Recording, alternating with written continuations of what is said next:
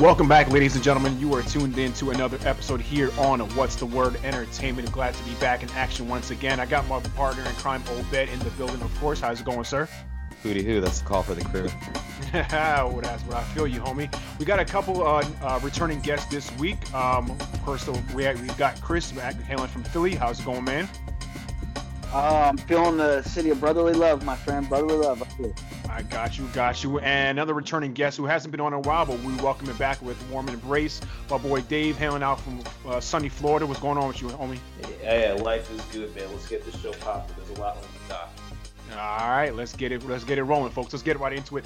Hey, really quick, guys, before we kind of get into what we had planned out here, I don't know if you guys saw, there was some breaking news that just happened a few moments ago, maybe about 20 minutes or so.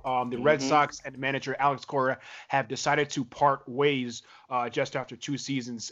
This is stemming from 2 sign stealing allegations or schemes that he was a part of, possibly with the Houston Astros. Of course, you know, the Reds. He was a bench coach with the Astros back in 2017 when they won the series. He coached the Red Sox to a championship in 2018. Quickly just wanted to get Obed or your guys' maybe thoughts on what's going on here. If there's any more discipline that's going to come out from this, it's kind of just breaking just this evening. I mean, it looks like they just parted with the coach. It doesn't look like they parted with the GM. And, they are pretty detailed in what Alex Cora did as part of using video technology to get signs and then send that information to players. But he did not send it in game, such as the trash can banging that was going on with the Astros. I don't know if the punishment fits the crime.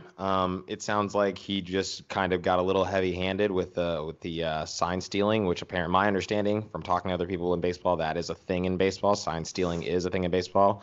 But the trash can banging was a whole other level. So I don't know if they should have parted ways with him. It's a sad end to a great story that they've had there in Boston, but it is what it is. Yeah. I mean, it is, like you said, it is what it is. Let's just get right into it. Couple, I guess. Out of the box, a couple of things I wanted to talk about this week here on What's the Word Entertainment. I don't know if you guys saw Conor McGregor. He made a comment in a recent interview, as he's getting prepared for his return to the octagon this weekend against Cowboy Cerrone. He mentioned that he would be willing to box against Floyd Mayweather once again. And obviously, this is going to be more of a payday type of situation, just looking to get that bread. Chris, I'll go to you first. Do you think this could actually even happen? Well, I mean, if it involves money and Money Mayweather, then yes, it could actually happen. That guy, for as much money as he makes, he spends it even faster. So absolutely. And Conor's in the same boat. I mean, the payday on a rematch here would, I think, go really well for both sides, because we forget that even though obviously the fight first time ended the way we thought it would, with Mayweather obviously winning the decision, outboxing McGregor, there was a couple times, especially late in that second round, where, a few inches to the left, we could have been talking about a different story. So I think this would be a very intriguing rematch. Dave, do you think it's even worth it to them as competitors, or maybe is it worth it to us as fans to even watch this? Well, I think, like everything in life, it comes down to timing. I think the timing is off for this. I think if the rematch were to be something, they should have made it a lot sooner. That fight happened in August of 2017. Mm-hmm. It's 2020 now. Floyd is a lot older, McGregor's older, and it doesn't have the same sizzle that it had if they had a rematch right away. And actually, Chris was right. There was a point in that match where I kind of said to myself, like, don't get cute, Floyd. Don't get cute. But I just think the timing is off for it. I think if boxing is looking to resurrect itself, they need to, go a different avenue than having a UFC guy, be a mainliner for them. Yeah. I mean, to me, I've said it before. Boxing is missing big name heavyweights like we had back in the 90s. Obed, quickly your thoughts here. Yeah, I gotta echo Rails' sentiments. I mean, it's gonna happen because they're businessmen, just like Chris said. The last fight, Mayweather took home a $100 million guaranteed, $275 million total purse. Conor McGregor had a $30 million guaranteed, $85 million purse. I think McGregor's just trying to get paid. If Mayweather has spent this money, I don't know what other business ventures he's in. That is an amazing feat that I would love to be a part of. But there's nothing here of value. Just echoing on what Chris said. I mean, I don't know if we really care that these two get at it. There's no real big names like you're saying, Sherman. It would be money, and somebody can pay it. I remember watching this fight standing in the parking lot of a place in Mexico when it went down, because I wasn't going to pay to walk into the spot to watch it. But I got to watch it from outside with my beer and my six-pack. Wait, you traveled to Mexico to watch this fight? I'm confused. Can you clarify that? I was in Mexico for a bachelor party, but we ended up catching it before we went to a club at this like little bodega. Dude was selling 6-packs right there out of the corner, and we just stood there and sat on a patio and watched it. Okay, you were pushing weight down south. Okay, go ahead. Whoa, I don't think we want that on record, Dave. Listen. I'm all for foreign relations, but I got to keep that China on me. You understand? Yeah, I feel you, man. Moving along. Once again, I find us talking about Chris, your favorite guy, AB. Act up to no good once again, dude. I don't know if you guys saw this. He was live streaming the other day, going off on local police and the mother of his kids, just acting a fool. Dude, what's up with your boy, Chris? Sure. I think it's beyond the realm of comprehension in regards to like a normal person and normal behavior. When that video, is very disturbing that he posted live on his Instagram and Twitter. Once again, his life is for the media and not for his career. But I mean, he would go from 1 second ranting and raving and degrading the police officers that were, with the mother of his 3 children, and then the next second, like a coin flip to complimenting them, calling them sirs and ma'ams, and I mean, so I think AB has signs of DTC and mental health issues. And like I said on a previous show, it goes beyond football at this point. There needs to be a serious intervention to help this young man, still a very young man's life out. Yeah, it's just kind of sad the way his life has turned around. Obed, I mean, I know we've talked about AB enough. I don't even know if you have a comment on this, but what's your take here? He's the new CTE. We can move on from this. He doesn't have the right people around him. It's just going to keep getting worse and worse at this rate. I mean, it's only going to be a few more months before he starts, or maybe even days before he starts tweeting again about how he's working on his comeback to the NFL. While his case is still pending, while he's still on the NFI list, right? And then there's going to be another video, another outburst, or you're going to watch him cutting vegetables on social media. It's this man has literally and it's sad because it's mental illness. We're watching it happen, and we're acting like, shout out mental illness, right? Like, they could just look at this. This is how these things, come out to fruition, right? Like, this is how they start to show themselves. But it hopefully it has a better end than the current we're seeing. Dave, quickly, any thoughts on AB going wild again? Hey man, this is way beyond my pay grade. At some point, we as even on our level, you got to stop feeding the beast. Sometimes we maybe have to, turn away and stop giving him the platform to be able to, put himself out there and just kind of mind his own business. Because if we did, he wouldn't be doing it. I feel you. And let me ask you this, guys. You go, say you're driving along a highway and you see an accident, a very horrific accident. Do you slow down or do you keep the pace going? Well, that depends on who you are. It's like a fight or flight thing. Some people are built to go see a bloody, gory situation. Other people are built to go pull people out and not have traumatic experiences after it. I'm with you. I'm just using that analogy because it's funny because we all know what happened. It's an accident, move on, right? But you can't help but to stop and look. So it's kind of the same thing, in my opinion, and it's a very sad thing. Yeah. I don't know. Someone in some lighter news. I don't know if you saw former NFL receiver Chad Ochocinco Johnson is trying out with the XFL as a kicker, which is kind of funny. I remember back in the day, he kicked an extra point when he was with the Bengals at one point. There was a video of him kicking like a 60-yard field goal. Obed, just quickly here, and then we can move on. Do you think this is an actual possibility for him?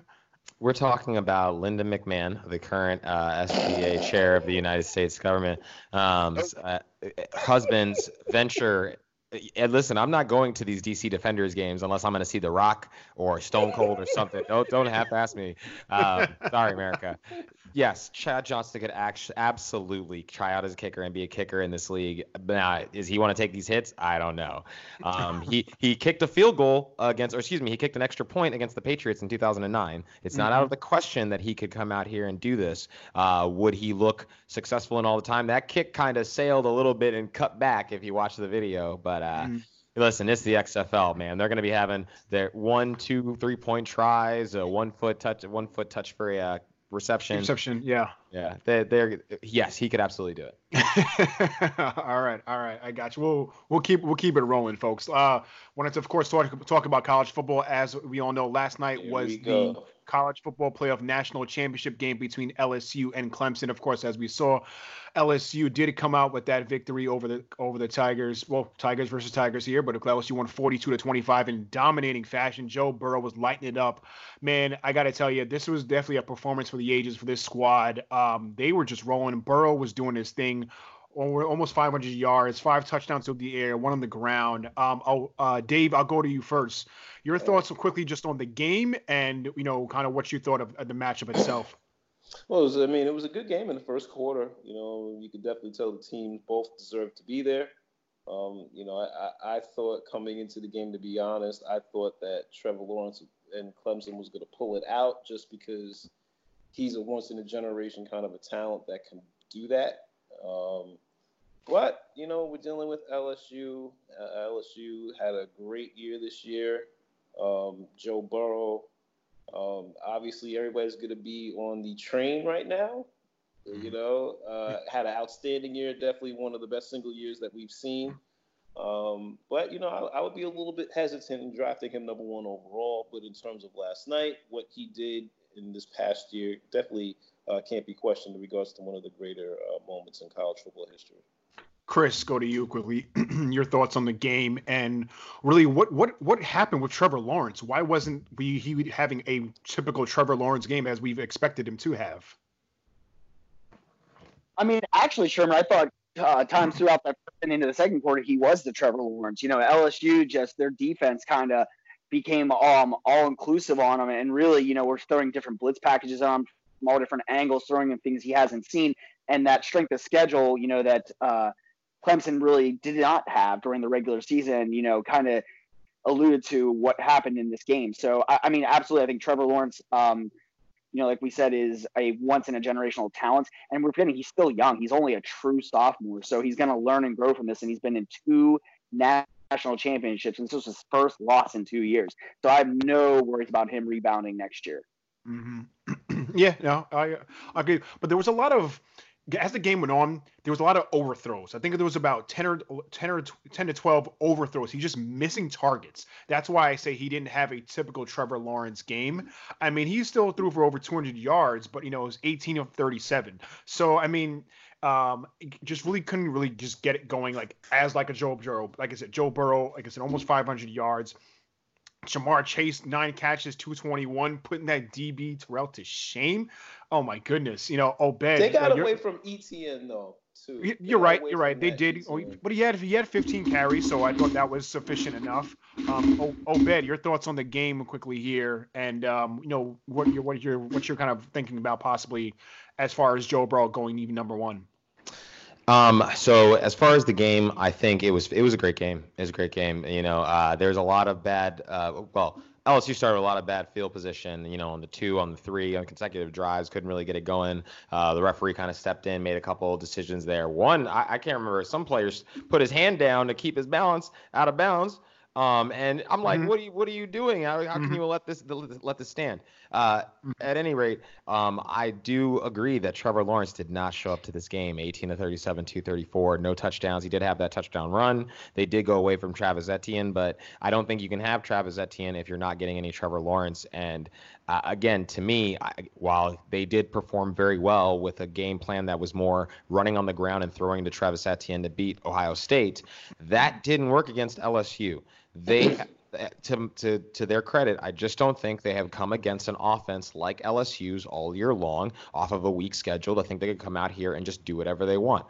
I don't have any faith in the ability of Trevor Lawrence. I'll be the first one to say it. I'm not going to say he's a bust. I don't know what he's going to do at the next level, but I don't see enough there for me to think that what he's doing is special, right? It's Really? like the next My man, Tebow. This guy you realize is yesterday was his first loss? that to me means nothing, man. All these guys have records like that. No, Right? no. He Didn't Bama Kyler last Murray- year on the strength of his arm. Didn't Kyler Murray just have like his first loss or something in the NFL? Like he hadn't lost X number of years. Trevor Lawrence is the it. Now what he He need to turns cut his hair. into in the Number one. what he So we turns need- into the league, we don't This know. thing is But in serious. terms of what he's Okay. doing in college is unbelievable, man. To just have your first loss in college against a team like LSU, that's no shame in that. I didn't say there's any shame in it. I just don't see what people are excited about. And he brought it to a game off of a weak schedule and didn't put it together the way that he just needed to start making plays. So when you're a champion, He needed to start it. When you're a repeat champion, every game people are circling you. It's not easy. Ask any coach that's coached a championship team. The hardest team to coach is a repeating championship team. This is The fact what that they still maintained a good year and they didn't slip up at any point in this year up until yesterday. There's no shame in it. that's what Alabama was dealing with last year. I get that. I understand that. I still just I think what happened was what was supposed to happen. LSU pulled out the W. I don't think Clemson had it going, from jump 2 weeks ago. I felt like they could have played a lot stronger against Ohio State, but that's, neither here nor there. Yeah. Now, as far as number one, I think he could be the savior of Ohio. He's a kid who would actually want to go and play for the Bengals because he's from Ohio, right? Send him home. Let's do for him what the Cleveland Cavs need to do for Kyle Love. Send him back to Portland. Buyer beware. And I'm not. There's so much to like about the kid. Good dude. The first question I would ask as a GM, and I think it's a fair question to ask, is: listen, you've played in college for 5 years. You have a body of work. We have film to work with. The first question I would ask is: what happened at Ohio State? Why didn't you win? Hold on. Why didn't you beat out Haskins? Why didn't you beat out the other quarterback? And the follow-up question is that what worked at LSU and when did it click? I think those are two fair questions to ask because, like I said, he got beat out by two guys who probably won't be great NFL quarterbacks. What kind of style of football do they play at college level, though? What kind of? He's a fifth-year player right now. Programs. We're talking about the two elite programs in the country. They wanted a running quarterback. They want a running quarterback. I get that, but how do you? Wait. Quarterback Haskins is not a running quarterback. I'll agree with you, Dave. There, he's not typically known as a running quarterback. People look at him and automatically assume he is, but that's really the question not. I'm asking. When you're talking about somebody who's a number one potential overall draft pick, right? If you've been beaten out by multiple people, Mm-hmm.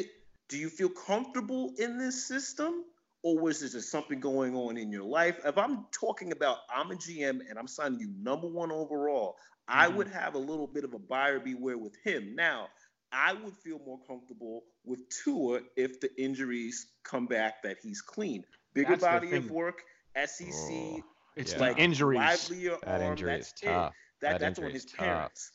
His parents messed up on that one. He should have had an insurance policy, and he shouldn't have been allowed to play in those games. But that's a whole nother story. Right.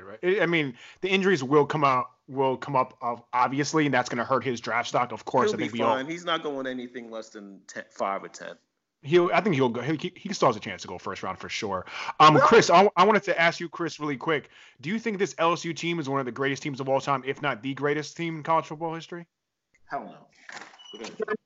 I think they had one of the greatest individual seasons of all time. A very magical story. But, I mean, if you're talking about the all-time great teams, you've got to look at the 04 Trojans with 2 Heisman Trophy winners on that team with Matt Leinart, Reggie Bush, Mike Williams at receiver, Lendell White as a backup running back. You had Clay Matthews at linebacker. And then really, Haynes, are you kidding me? They had 6 Pro Bowlers eventually from that team. And then without a doubt, the greatest team in college football is the 95 Nebraska Cornhuskers. Guys, after coming off a 94 season where they were unbeaten, they averaged 50 points a game. They were beating teams by 39 points that year. And when they finally beat Florida in the national championship, they beat 62-24 and 27 future Pro Bowls. That's the great. Right. No, I feel you, man. No, It's just Miami for you. I mean, no, Nebraska had a phenomenal year, but yeah, I still look at Miami as one of that 0-1 team, Chris, as you mentioned, as one of the greatest teams of all time, if not the greatest. Dude, Dorsey was screaming. I mean, look at the weapons they had. Andre McGahee, Andre Johnson. You had Ed Reed, Sean Taylor. Ed Reed. He was waiting behind Ed Reed. Yeah, Andre Johnson. Dude, it was the list. I mean, we can just keep going on that. Vilma. It was insane. That 0-1 team was absolutely insane. Devin Hester. Yeah, it's just one of those things that it was absolutely incredible. In the words of Joey Gladstone, cut it out. He said Joey Gladstone. He's the best, man. Cut it out. I'll show you. America, we don't pay him for this. We get this for free. And I was going to say, guys, did you guys see this other story that broke out today? So sorry, stepping away from the game here really quick, that Penn State's facing some possible charges for some hazing incidents, according to a former player. Chris, I don't know if you got to see this real quick. I wanted to get your reaction first. Yeah, you know what, Sherman? There's nothing actually reported, no police report filed by state police. Hey, Chris, you know what? Hey, I'm going to come back to you 1 second, sir. Your phone's cutting in and out there. Let me come back to you in just 1 second. Obed, let me get your thoughts here on what's going on here at Penn State, this latest news. So I'm absolutely unaware of this. This is news to me. Give me 2 seconds to ask the Google's machine. So it turns out that there's a former player that's been accusing James Franklin and filed a lawsuit against the university due to some hazing that he suffered while he was on the team. Apparently, the other players bullying him and things like that. Well, even a little more so than normal. But it's just, they were kind of forcing him down, tying him down, doing some inappropriate things and saying things like, quote unquote, they're going to possibly Sandusky him, kind of definitely inappropriate. Stop, buddy. Stop, buddy, America. Laugh at, right? I'm going to hell. I'm sorry. But I mean, it's a little much. My goodness, it sounds like The Program, right? Like, is this a 90s football movie? What is some of this stuff? The alleged physical and sexual acts included simulated intercourse, placing genitals on the face of underclassmen and restraining players while they were naked. The lawsuit claims. Yeah. My goodness. Oh man, that's funny stuff. Ooh. See, unfortunately, the problem is, Sherman, Penn State doesn't get the benefit of the doubt, unfortunately, because of the recent situations that they went through with the whole Sandusky scandal. So anytime something like that even comes closely associated with the university, people aren't going to give them that benefit of the doubt because which is when unfortunate. The whole Sandusky it's a reality. When you have a whole academic institution in on what was going on, we're not talking about that long ago. We're not talking about that long ago. Right. Chris, let me. No, sorry to interrupt, Dave. Chris, let me go back to you quickly here. I don't know if you got to read the entire article that came out and really what your thoughts are on it. Yeah, I mean, two different things though, comparatively to what happened with the Sandusky thing, and I think honestly, in the article here, to even mention Sandusky in the article, and I don't even know if it was an actual verbatim quote, but to use it just seems like bad reporting to me because I think they're two completely separate, different situations. And honestly, I think this will end up completely washing over. There won't even be any type of NCAA violation because it's got to go to a civil lawsuit case first and actually go to trial before anything would actually happen to James Franklin or the coaching staff. Okay, gotcha, which makes sense. Yeah, I mean, it's two completely separate instances. Don't want to even try to compare the two things together. Obviously, one is way more serious than the other, of course, as I'm sure we would all agree, but just thought it was interesting that something else is coming about now, and it's just continuously kind of happening. So, but I digress. Let's move on to the NFL. Quickly, Obed, you saw you're one of your favorite teams, the Cleveland Browns, finally hired a new coach. Browns. Dude, the Vikings hired former offensive coordinator Kevin Stefanski the other day. Is he the guy to turn it around, Obed? Again, I think they made another boneheaded move of picking a guy I don't think who's ready to be a head coach, especially not to take over what would be a powder keg of a situation where you've got somebody who's about to be very highly paid. I'm sorry, are they going to keep OBJ? He's already been paid. He's still getting paid off of the contract he got from the Giants. David Gettleman is an idiot. But what is he going to do with this quarterback? A young, brash-headed guy that just can't seem to make it work with all the studs that they have on this offense for him. I'm sure they'll, retool the offensive line, get that man some more time. But I just don't. I don't think he's the guy. I don't. I'm at a loss to look at what he's done in the past and think that he's going to come in here and right the ship. I don't know a lot about Kevin Stefanski, but I never heard the words leader come out of him. I haven't heard a lot of players back this move for him. But you have to take these opportunities when you get them, right? We talked about this last week in who is getting the actual opportunities here. I don't know why with the defense you're not looking at Salah, right? I get that he's still in the playoffs with the 49ers, but this is another open opportunity that could have gone to a minority candidate for a team that I think just needs to have someone who has an actual chip on their shoulder. If you're just going to give it to some guy who's coordinated some offenses with a lot of prime pieces, I don't know that that's going to translate over here as well. Yeah. I got you. Chris, your thoughts on the other Browns hire quickly here? I have no comment. I'm just here so I don't get I got you. All right, let's move on. Let's recap the divisional round playoff games that happened this past weekend. First up, we had the 49ers rolling past the Vikings for pretty convincingly. I mean, I think we all picked the 49ers kind of to win this game. They won 27-10. Dave, man, how about this 49ers defense just rolling and doing things that we didn't really expect coming into the year, but they're definitely going. I mean, do you think the 49ers got a chance to win it all here? No, absolutely. I mean, that's a byproduct of, not being a great team for so many years. You're able to acquire so many different draft picks, topping it off with Bosa. That's what the Rams did. It's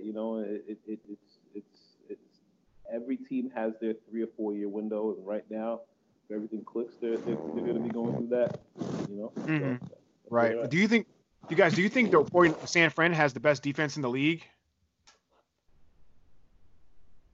Anyway. Obed, they have the best defensive front. They definitely have the best defensive front.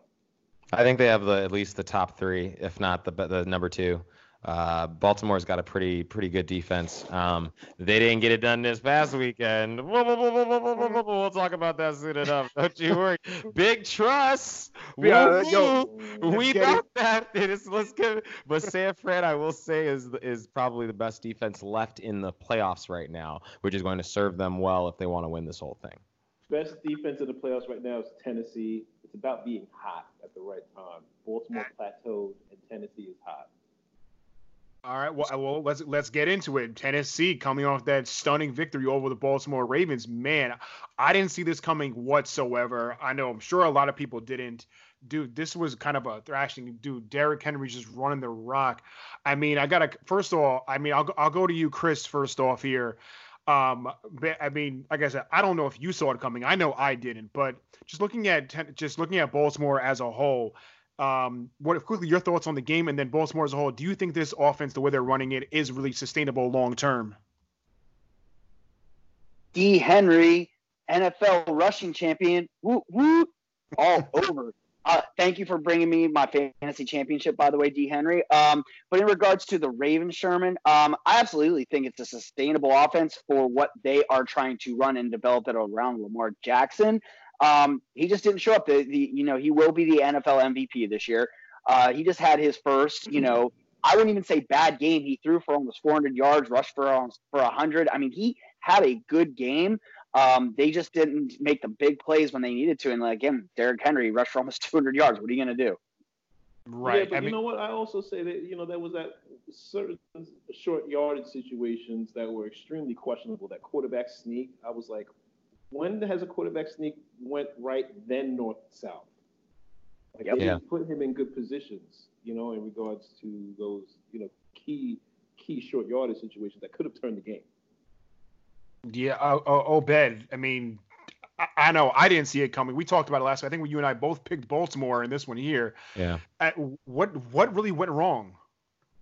Yeah, I mean, what Tennessee is doing right now is what the Patriots have done for years on end, is running the ball late in December, early in January, and keeping the other team on the sidelines. Now, Lamar would come in, he would get that work, he would do what he could, but, when you're 31 of 59, you probably left a lot of plays, the little inches in the game.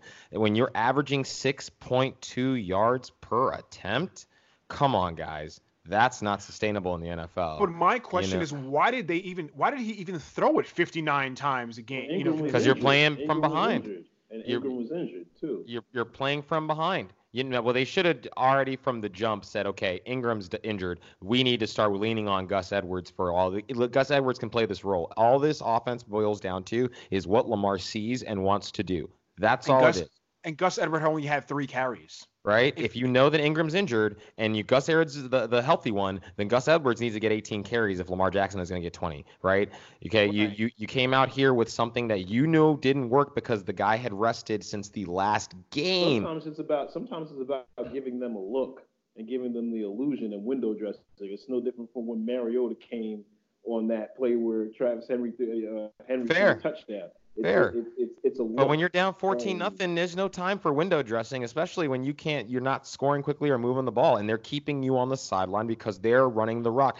Well, Derrick Henry. They haven't been in that position all year. They were usually dominating with time of possession and Lamar Jackson making big plays. They were not in that position all year round. I just, they got a 25-year-old analytics guy, and let's not get ahead of ourselves here. Bottom line, they plateaued. They have a very bright future for them, So we're not coming down on them, anything like that. But those Bamas lost like the trash they are, and I'm happy. You are so mad about it. Oh my goodness. Big trust. Woo woo. We about that. Come see me. All the time. Haters gonna hate, as they would say. I hope all the bad things happen to you and only you. Oh, goodness. Spitting that hot fire, ladies and gentlemen. Spitting that hot fire like that. The other AFC matchup was looking like a blowout until Patrick Mahomes came alive. The Chiefs came back from being down 24-0 to come out with their victory over the Houston Texans, 51-31. Chris, I'll go to you first. Do you think this was more about a Texans collapse or just a Chiefs comeback? I saw the greatest meme ever, Sherman, after that game, where Holmes is looking at Kelsey and says, "Hey, let's let him score 24 points and then actually try. It'll be funny." I saw that one too. Yeah, no, honestly, but obviously the Chiefs' dynamic offense, and like we were saying, earlier with Titans defense, don't sit on the Chiefs defense. They've been coming on at the right time too, and been one of the best in the last 6 weeks in the NFL. But this is all about the Texans' collapse. I don't know if you guys all got to see head coach Bill O'Brien getting into it very repeatedly with a fan. And basically, it seemed like a guy that was unraveling under the pressure, and really, that comes down from the top down. The culture is affected by whatever your head coach is doing it. I see in youth sports all the time with my officiating. So really, I think this is more about the Texans not having faith in their coach and their coaching staff and just overall them with each other. Okay. Honestly, I was just in shock when I was watching this game. Obed, is just Patrick Mahomes just doing Patrick Mahomes things? This game was a travesty. This is why I'm like, when Chris says, watch out, the Titans are hot. The Titans have had a trash defense all year long. They have lost games that they should have won. They have come out here and stunk it up in games that they should have been competitive in. And the Houston Texans are no different. I'm glad. You know what? I'm not for celebrations on the field when the game is still being decided, right? Something that the Ravens are notorious for doing. Bye-bye. The Texans celebrating on the field in the middle of the game. Bye-bye. It's a collapse. But this is not what I didn't expect from them. I don't look at the Texans as a quality team on both sides of the ball in all three phases. The Kansas City Chiefs are a very beatable team when you look at the kind of missed passes that Patrick Mahomes had. He had Damian Williams in the flat, wide open, and overthrew him. He could have just pranced in waltzed into the end zone. These quarterbacks today are missing these very easy plays that they should have, but still being involved in games like these where they throw up 51 points, right? Like, this is your new college football NFL, ladies and gentlemen, right? Like, these are the games you're going to see when really the cream is not there on one side of the ball. You're going to get taken advantage of. Mm-hmm. Dave, quickly, I'll just get your thoughts. Do you, again, now same question I asked to Chris, more about the Texas collapse or the Chiefs comeback? Yeah, no, that was a big time collapse. You can't have that big of a lead and have that happen to you. With that being said, to go back to what Obed said just a few seconds ago, it's modern day football, but typically that style of football doesn't win Super Bowls. It'll get you to the point in the playoffs. But if you look at a lot of the organizations that have won Super Bowls, it's typically more the traditional packages in regards to how teams run their offense. It's not the whole spread stuff. And, we're getting this wave of quarterbacks that run that offense into the league right now. It's kind of the new NFL. It's new, it's foreign because we're not seeing Brady deep anymore. We're not seeing a lot of the old heads that we used to. But at the end of the day, it's going to come down to solid quarterback play and some solid defense. And typically it's not teams that are in the spread offenses that we see now. Got you. Let's look at the last divisional game that was this weekend. The Packers and the Seahawks. Packers held off another Russell Wilson attempt at another comeback, 28-23. And we've said it, and I think Chris, you and I have said, you said it most, you too. Aaron Rodgers is a bad man. Chris, is Green Bay really the team to beat in the NFC, or are we looking at a possible, San Francisco thing here? I'm not sure, but Packers look great, and and Aaron Jones didn't have a very good game. He only ran for 62 yards, but Aaron Rodgers was holding him in there. Chris, your thoughts on the game? Yeah, I mean, Aaron Rodgers is still that bad man when he needs to be. He's obviously, fallen off a little bit this season, even leading to the season before with his injuries. I mean, really, even in this game, he only completed 58% of his passes, 2 touchdown passes to Davante Adams, who was an absolute beast in this game. He was the reason, I think, for that win, not really Aaron Rodgers. But they're going to face a tough matchup now in arguably the best defense left in the game, especially that front four in San Francisco. It's really going to come down to, can Aaron Rodgers outduel Jimmy G, and get that. It's going to be a low-scoring game the next one, but, I have full faith the Packers will make it, and they need this. Here's Aaron Rodgers needs at least one more Super Bowl to solidify his place in the pantheon of the all-time greats.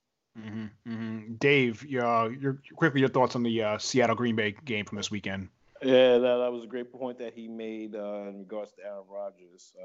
Best arm talent I've seen, but in terms of that next level, absolutely great game. I still think San Francisco is a better team, and I think they'll have an opportunity to prove it next weekend. Okay. All right. Oh, but let's get into our segment of You Right, You Mad here. Got a couple of things I wanted to see about you guys, throw out to you guys and see what you guys want to say, if you agree with me or not. Obed, the first one is for you. You Right, You Mad. Seahawks can still thrive without a premier running game. Oh, Sherman, you're right. I mean, when you're not getting a whole lot from an aging Marshawn Lynch when he goes 12 for 26 yards, but he got 2 touchdowns.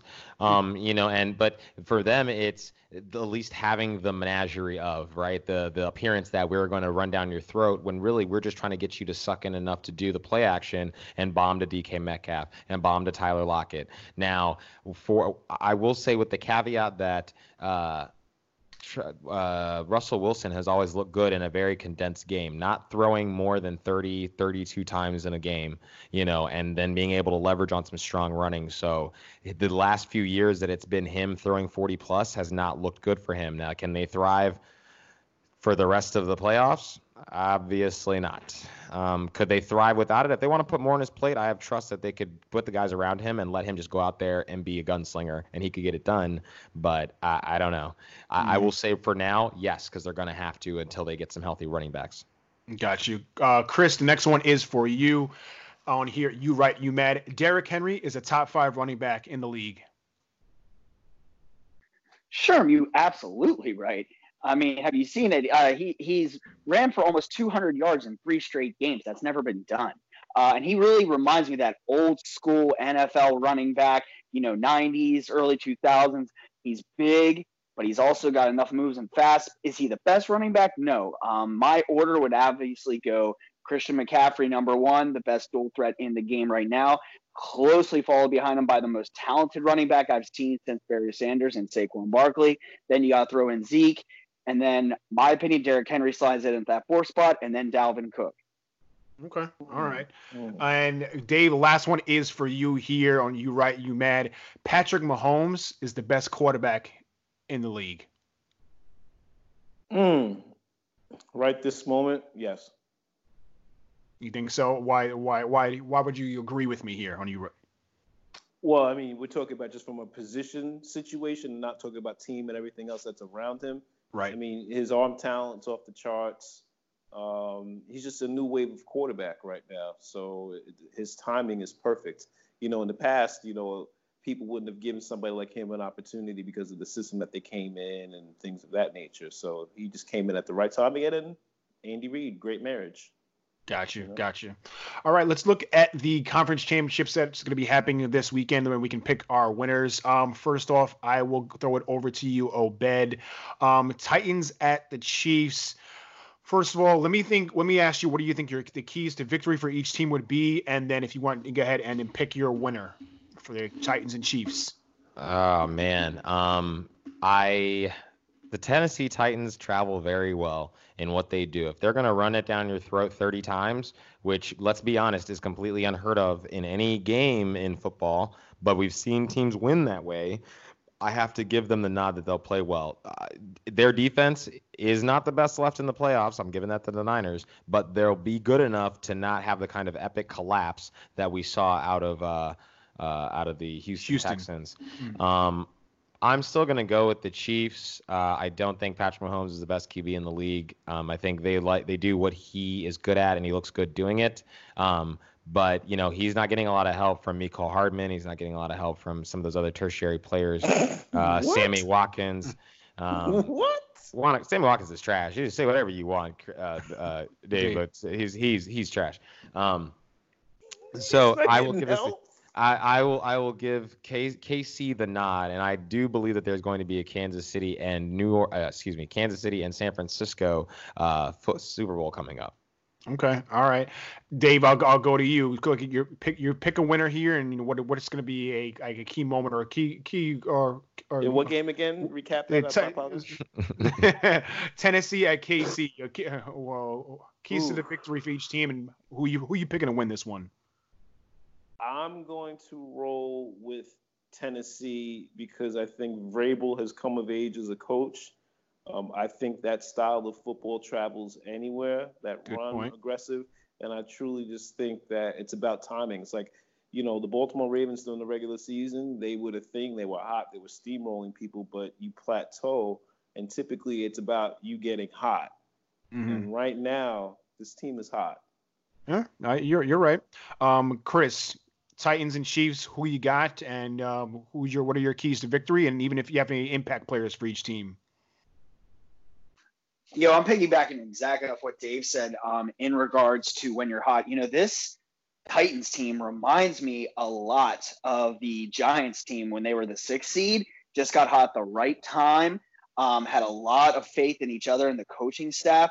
And like you said, there's something about they seem to really enjoy playing together. But you know what? Patrick Mahomes and the Chiefs lost in the AFC Championship game last year. I do not see that happening again this year. So it's going to be a close game, but I have the Chiefs pulling it out. But the improved D, I think, from the Chiefs over the last month or so is what's going to end up being the key factor. And they're actually going to get a key turnover against my boy, Derrick Henry. I don't know why I'm saying that, but I just have a gut feeling. Okay. All right. Yeah, I'm pretty much going to go with everyone here. I'm going to say the Chiefs are going to be winning this one. I want to say Chiefs probably pull this one out 27-20. I think they're going to be feeding Derrick Henry. Patrick Mahomes is going to have another great game as well too. But I'm going to definitely say the Chiefs pull this one out. Looking at the Green Bay and San Francisco game, we've kind of touched on a few points already with the San Fran's that dynamic defense. Man, I'm going to go with Green Bay just because of Aaron Rodgers. I think he's going to get the ball out quick. He's going to feed Davante Adams as well. That's the thing about Aaron, right? He can get the ball out really quick. His time where he doesn't stand in the pocket too long. The Bosa is going to be coming after him, pretty often and frequently. They're going to be rushing that. Dave mentioned before they probably have the best defensive front in the game. So that's going to be the key to slow that defensive front down. Let Aaron Rodgers do what he can, and I think Green Bay will pull this one out. He's going to go off. So I'm saying it's Green Bay and KC for the championship. Obed, Green Bay at San Fran. Who you got, and what are the keys to victory? So if you look back at the Seahawks versus the Packers game, what I think came down to it was a blown coverage that gave Davante Adams his first touchdown. I don't expect the Richard Sherman traveling with Davante Adams to give up a blown coverage and just allow Davante Adams to waltz into the end zone like that. So know that there will be a better secondary there. If there is no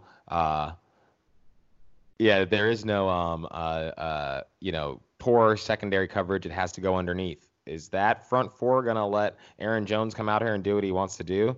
I understand that Davante Adams and Aaron Rodgers are both Cali boys. They're going to come and play their hearts out, but the Niners are about to have candlestick rocking, and they're going to the Super Bowl this year. I will say it'll be 27-20 San Francisco. Okay, Dave, Green Bay at San Fran. Who you got, and what's going to be an impact player for each team? I am going to go with San Francisco, and I'm going to roll with Mr. Bosa, one of the most technically sound ends that I've seen. And I think he's going to cause problems for Aaron Rodgers. Okay, all right, Chris, your thoughts on this game here? Who you got, and what are the keys to victory? Sure. Who do you think I got? I got that bad man. This is a statement game for Aaron Rodgers in his career. He needs this game more than ever. I think he's the key to victory. He's going to make that play, that unbelievable play that only he and possibly Patrick Mahomes, from an arm talent standpoint, can make. But on the defensive side, I think if San Fran does pull it out, I'm actually looking at Dee Ford. He's been coming on solid over the last few weeks. I think he could have a huge impact in this game if he gets to Aaron Rodgers. But I think the Packers are going to pull this out at Candlestick Park, and it's going to be 23-21. Close. You got a close one here. Okay. I mean, dude, this game, I feel like it can go either way just because of San Fran's D. But again, I'm just betting. If I have to bet on one person in the playoffs, it's who's in this right now. You can't go too far away from Aaron Rodgers, just because, like you said, he's that bad man. This is what he does. So I think Dave said it, Chris, you said it before too. He needs that one more championship just to solidify his legacy, solidify his career as one of the great all-time quarterbacks in this league. But folks, I think that's going to wrap it up for this week's episode here on What's the Word Entertainment. I want to thank my guests for joining as well. Obed, my partner in crime, doing it up once again. Dave, any last words for the people? No, man, just want to say thank you. Happy New Year to everybody, and look forward to make my appearances here and there, man. Enjoy your day and your evening. Appreciate it, sir. Chris, go over you real quick. Any last words for the people here on What's the Word Entertainment?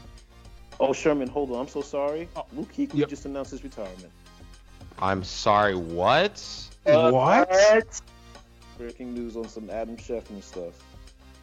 Wow. Yep. This is coming at us live, folks. Wow, just a minute ago, Panthers linebacker Luke Kuechly announced his retirement at age 28 after 8 seasons in the NFL. Wow. Those concussions, man, they add up, man. Those concussions. He made his money. Wow, there's some breaking news right here live on What's the Word Entertainment, folks. I mean, I don't really know how I can follow that, so thanks, Dave. But I mean, it is my birthday today, so for all you fans out there, if you want to get at me, I'm at. No, I'm just kidding. I'm not gonna. But much love, and I appreciate being on. Thank you guys for having me. Absolutely. Obed, any final words? You know what? Enjoy the time that you've got when you have it. You know, looking at Luke Kuechly saying goodbye at 28, Rob Gronkowski saying goodbye at 30, the Niners player saying goodbye at 25. This game is not for the faint of heart. And while they say, hey, Kuechly played 8 years, Kuechly's played football his entire life. So, you know, glad that he had opportunity to get paid for 8 of those years. Yep. Absolutely. Guys, I thank you guys once again for joining. Folks, don't forget to check us out on soundcloud.com/what'stheword-entertainment and on Twitter @TheWWENT. For my guests, Chris and Dave, and my co-host Obed, we will catch you guys next time. Peace. Peace.